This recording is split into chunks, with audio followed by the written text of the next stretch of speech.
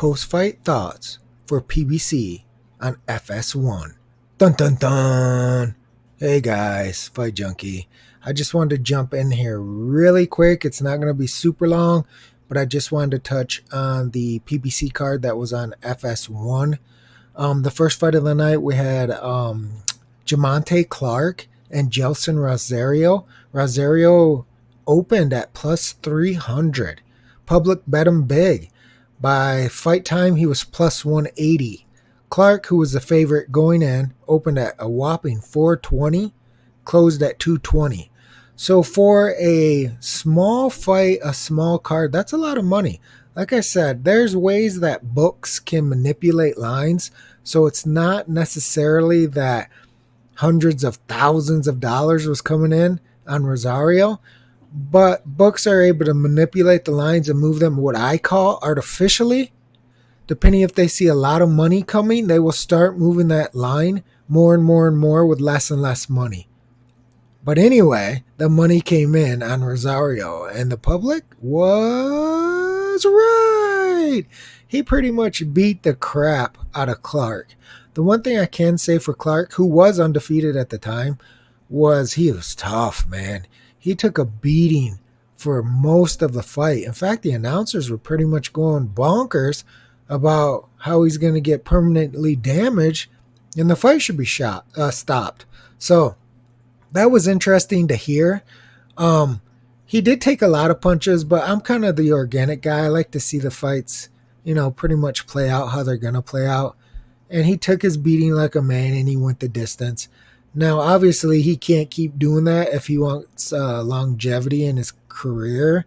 He has to avoid some of those shots, get his defense on point, and stop getting hit so much. This is just a first loss, but physically, if you want to continue, you can learn, you can improve.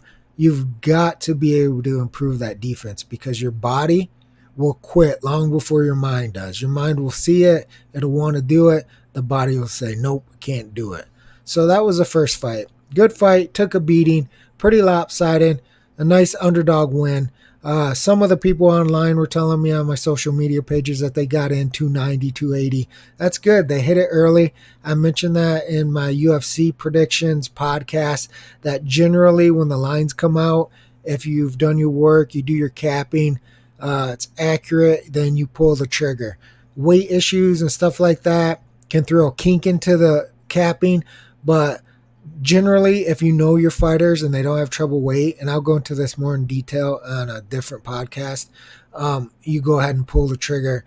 And those people that did that got a much better line. Had we bet him today or even yesterday, we're looking at plus 200, 180, which is still nice. Don't get me wrong. But what I'm saying is you're trying to always maximize the payout. And those people that got in early did that with a 3-1, a 290, a 280. So almost 100-point difference if you jumped in early when the line came out. The co-main event was Maciel and Willie Monroe Jr. Javier Maciel and Willie Monroe Jr. Willie's a known commodity. He actually fought Triple G. He's a slickster. He's a boxer. And so going in, this was a lopsided line. He opened at minus 900, but the public just pounded him at 1650. So you're already betting a high favorite, and they had so much confidence in him, they bet him to 1650. Maciel closed at 1075, which, I mean, for a late notice guy, it's high, but he actually could have been even higher. So I can see why people liked Monroe at the minus 900. Over 9.5 rounds was minus 425. So that pretty much told you how they expected that to play out. It opened at 420 and it only climbed 5. So not a lot of action on that. It is a very high line for a 10-round fight, but that's how the books capped that. Maciel by decision was 2,400. Monroe by decision was minus 317. Maciel inside was 1175. And Monroe inside was 385. So obviously we had the over favored, we had Monroe favored, and that's exactly how it went. Actually, I believe Monroe could have got Maciel out of there if he had done a little more body work. But the problem with Monroe is he's skilled, but mentally he just doesn't go into that next level gear. He just doesn't turn it up. So he had an overmatched foe with him, but he just didn't put his foot on the gas just a little bit more, and I think he would have got him out of there. But as far as the books go, they set the line right. Everybody who bet this got it right. You know, if you took what looked like on paper was an obvious Monroe decision, then you were on the right side. The main event was Jamal James and Mahorny Montes. I hope I'm saying his name right. Mahorny Montes. James was minus 1850 and Montes 1175. Over 8.5 rounds was minus 275. Montes decision was plus 19. James decision minus 200. James inside 238 and Montes inside 1150. So again, another lopsided line. Books were expecting a James decision. Did they get it right? No, totally wrong on this one.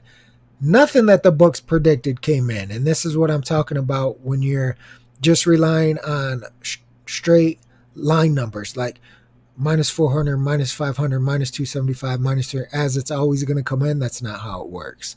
So the over 8.5 was minus 275. So we're thinking this one's going to come, right? It's going to go over. Books even opened at 245. So it got a little bit of money, but not crazy money. So the book said this one's going over. It went 2 rounds. Body shot KO in the second. So James inside actually cashed at plus 238. Everybody who bet James by decision lost at minus 200. Do you see that big difference there between the two fights? So that could have easily happened with Willie Monroe. Same idea. Monroe by decision minus 317. So the people who laid that won this time.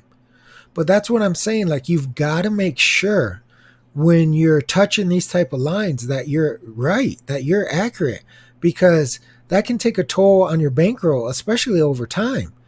So you've got to, don't be afraid. What I'm telling you is don't be afraid to touch dogs. Don't be afraid to touch props on favorites that are plus money. Don't be afraid to touch props on favorites that the books have set a line and maybe the public moves it one way or the other. There's a lot that goes into it, but basically what happens is you need to be able to use your skills to accurately cap it and then go with that. You don't want to look at the lines and come to a conclusion before you've already capped the fight. And at the same time, you don't want to cap a fight and then look at the lines and have the lines change your mind, because the public isn't always right and the book isn't always right. So you've got to go with what you've done, your research, your skills, your experience, and you've got to go with that. Perfect example.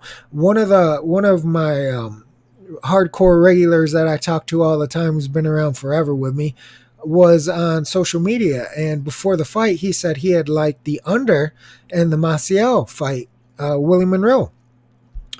I said, I can see what you're talking about. He came in on late notice. He was overmatched, outclassed. It's possible, but I said, Willie doesn't really fight that way. We got in a conversation about, Willie doesn't fight that way. He pretty much just touches, happy to go 10 rounds. He doesn't have the extra gear, blah, blah, blah, blah, blah, blah, blah. And that's what ultimately happened. But I can understand where he was coming from, because Monroe was facing an overmatched guy on late notice. And truthfully, if I'm being honest, I think he could have got him out of there. So the guy I was talking to should have had no problem betting that under 9.5 and getting that crazy 340, 350 number, because he only needed Monroe to step on the gas a little bit more, and I'm telling you, he would have got him out of there with a body shot. So those are the things. You can't be afraid to go with what you've capped. So if he capped that as this guy's a late notice, he's not skilled, Monroe's so much better, face better world champions, better competition, all Monroe has to do is put it together, then that was accurate. What fell apart? Well, it was Monroe. Monroe just didn't do enough. He dominated. He outclassed him. Everything was right. If you cap that just that exact same way, everything was right. The only thing that was wrong was Monroe not putting his foot on the gas just a little bit more. I'm not even talking a lot. So he wasn't off by a lot. But in the end, the result is the only thing that matters, right? But that's what I'm saying for future reference when you're capping. Don't be afraid. Don't be afraid. If your capping suggests that a large underdog line could hit, then go ahead. Play it. Sometimes you don't play it as big as you want to. Sometimes you don't play it as big as you would a different line. But whether it's throwaway money or it's, okay, this is what I have, budgeted for this fight and this is what I'm going to bet it on, then bet it. You've got to stay true because you don't want to be the one then, oh yeah, I picked that, but I didn't bet it because it was this line or the public moved it this way or the book opened it. You can't do that. Can't second guess. You just got to go with it, roll with it. You win some, you lose some. You hope your experience, and as you get better and better, your skill leads to more wins than it does losses. That's basically how that works. Now, the last thing I want to touch on was a crazy, crazy fight. Well, you can't even call it a fight. Was Efe Ajagba. This was a fight that didn't even have a line. I didn't even see a line on this. The fight came up and I'm looking like, where's the line for this? His opponent was Curtis Harper. There was no line. So it was just one of those fill-in fights. He was 5-0 coming in. And his opponent was 13-5 coming in. So you think, all right, heavyweight fight. We're gonna see a good match here. So they come into the ring. The announcer announces them. The referee calls them to the center of the ring. Both guys go up.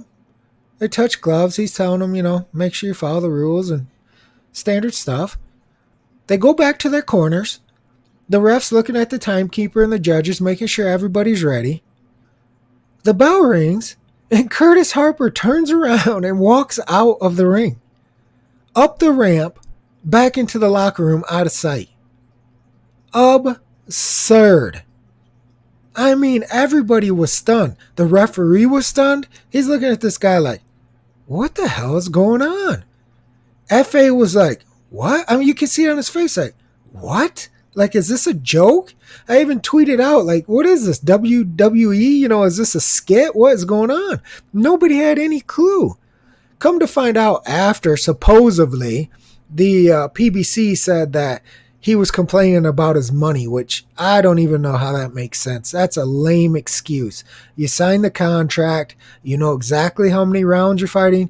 You know exactly how much you're getting paid. So I have no idea what this dude is talking about. But he had some shitting in his pants going on when he got into that ring. I posted this on Twitter. It really reminded me of the breakdown that Oliver McCall had against Lennox Lewis in the second fight. If you youngins out there don't know what I'm talking about, go to my Twitter page, @FightJunkieCom, @FightJunkieCom. And I posted the video of when Oliver McCall had a mental breakdown in his second fight with Lennox Lewis. He had won the first fight in a big upset, knocked Lennox out. In the second fight, he just had a mental breakdown. He dropped his hands and Lennox was just teeing off on him. He was walking around the ring all crazy. And then the referee comes in, the corners come in, he's sitting there crying in the ring and ultimately quit. Like he was unfit to continue. That was by far one of the weirdest things, up there with the Mike Tyson ear bite. But as far as like mental breakdowns where the guy just like goes insane for a second, I gotta rate that Lennox Lewis fight 1, but this one was up there. There's very few times in my lifetime where I've watched fights and something like this happens. So I thought that was really interesting, and to be honest with you, it's the reason I did this little post-fight take, because the PBC fights were I mean, the main event ended quick. It was a nice body shot. That can happen. That's another thing I always tell people. And if you're potential fighters out there, you do not need massive power to score knockouts. You just got to have technique and be able to go to the body. So many people neglect that, especially in MMA. But these body shots will cripple you. I don't care how good your chin is. I don't care how tough you are. I don't care how nice your abs look. If that body shot lands in the right spot, we're not just talking liver either. If it lands in the right spot, boom, good night. And that's what happened in the main event. But overall, the card was, the Monroe fight was pretty much a stinker, but that's what you get with Willie. The main event, like I said, was cool. 2 rounds, boom, get out of there. But it was that. You fill in, walk out, heavyweight fight. That I was like, wow, that's the definition of a walkout. Like, the guy just literally walked out of the ring. So if you didn't get a chance to see it, again, Fight Junkie Com, I have the footage of the guy walking out of the ring, as well as that Lennox Lewis fight I mentioned. So go ahead and check that out. That's it for this episode of Fight Junkie. I'll sock it to you tomorrow, baby. Fight Junkie out.